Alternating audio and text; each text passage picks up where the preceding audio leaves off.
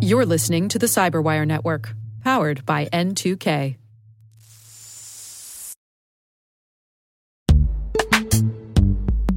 In the dynamic world of enterprise security, identity architects and IT leaders face a major challenge. Growth by repeated acquisitions multiplies the complexity of everything. Multiple IDPs, MFA providers, policy engines that all need to coexist.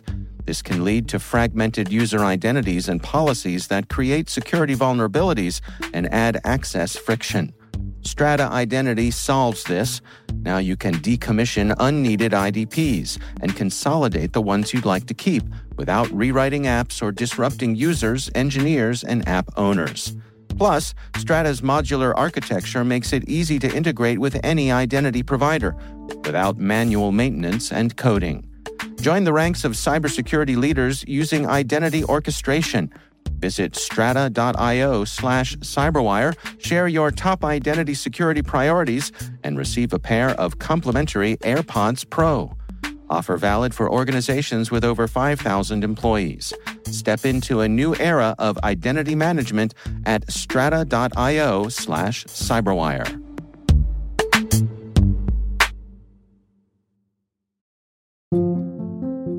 Hello, my name is Simone Petrella, and I am CEO of CyberVista.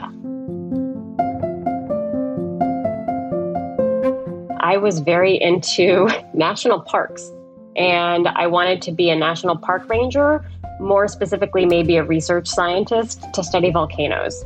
So I know there's not a lot of logical link to cybersecurity there, but I did discover that the fatality rate of volcanologists is quite high because you cannot study them without actually entering an erupting volcano. So turns out it's a scary field to go into.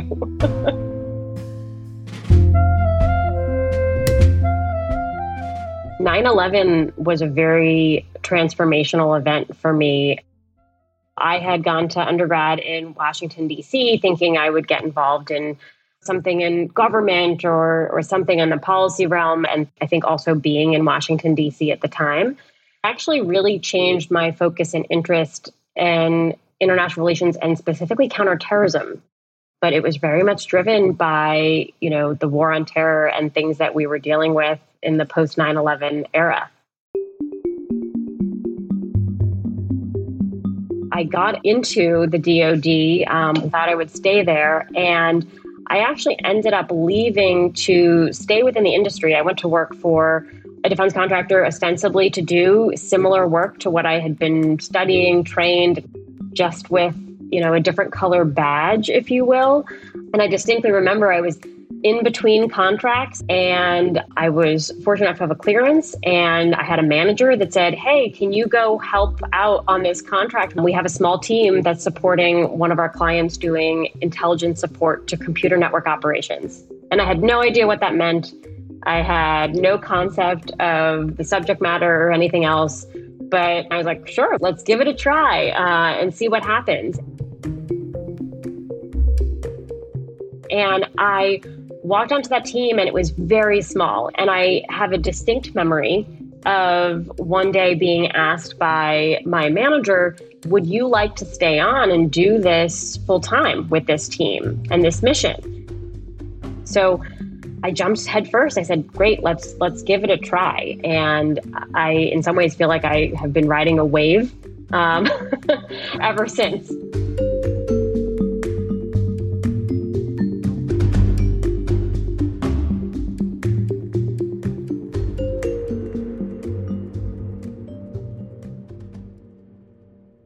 But as our team continued to grow and I rose up, what I learned was that when it comes to being an analyst, I ended up having a 0% success rate taking someone with a purely technical background and turning them into an analyst. But what I could do was take journalism majors and pre-law or people with all these unique backgrounds that may have been like mine, or maybe biology majors, just anything. And if they had an interest and a ability to learn, I could teach them the technical. And when kind of the idea of CyberVista started, it was how can we tackle the skills gap in a way that actually solves the need of the employer and the mission. It's actually from the perspective of only the individual. Go get this degree, go sit for this credential, go take this training course. But then as the employer on the other side, we're looking at these job roles that are changing, they're morphing, we're starting to evolve them as the mission space evolves. And there's really this massive chasm between the two. So I really felt like there was a way to help bridge that gap by looking at more of a organizational and employer-centric way to how we kind of fill the talent gap and the skills gap that was around how do we think about the roles and kind of the measurable need we have for these types of skill sets in these jobs, as opposed to putting the responsibility on individuals to do it themselves.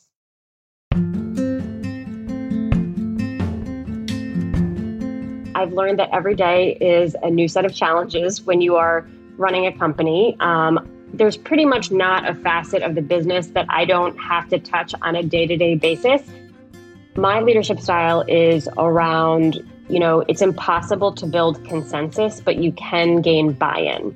And so I think it's incredibly important as a leader that everyone has a say and input into every decision that we make as it pertains to where they are.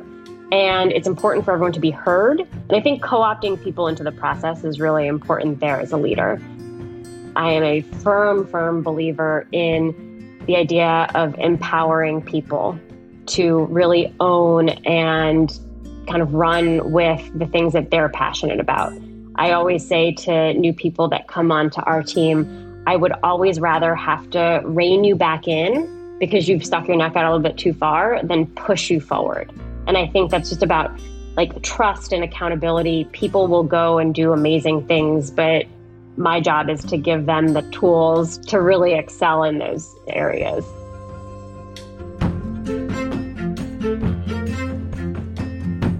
The first thing I would say is to not be afraid to pursue and in some cases jump into something that's totally outside your comfort zone.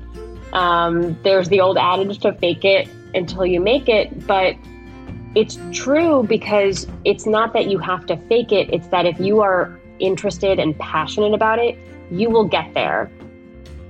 And the second thing I would say is to spend the time to start to form relationships and a network of people that you admire and respect and find interesting to engage with, regardless of the industry or the work that they're in, because you never know, A, what opportunities that will present over time, and B, it's amazing how much that diversity of what I consider to be informal mentors can provide perspective-wise as you think about those kind of next moves moving forward.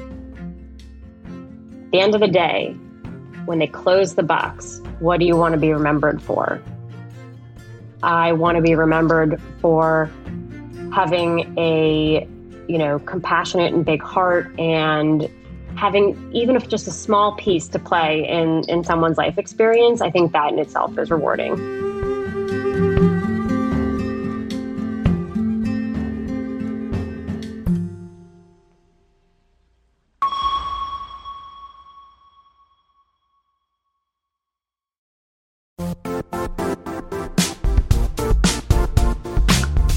The IT world used to be simpler. You only had to secure and manage environments that you controlled. Then came new technologies and new ways to work. Now, employees, apps, and networks are everywhere. This means poor visibility, security gaps, and added risk. That's why Cloudflare created the first-ever connectivity cloud. Visit cloudflare.com to protect your business everywhere you do business.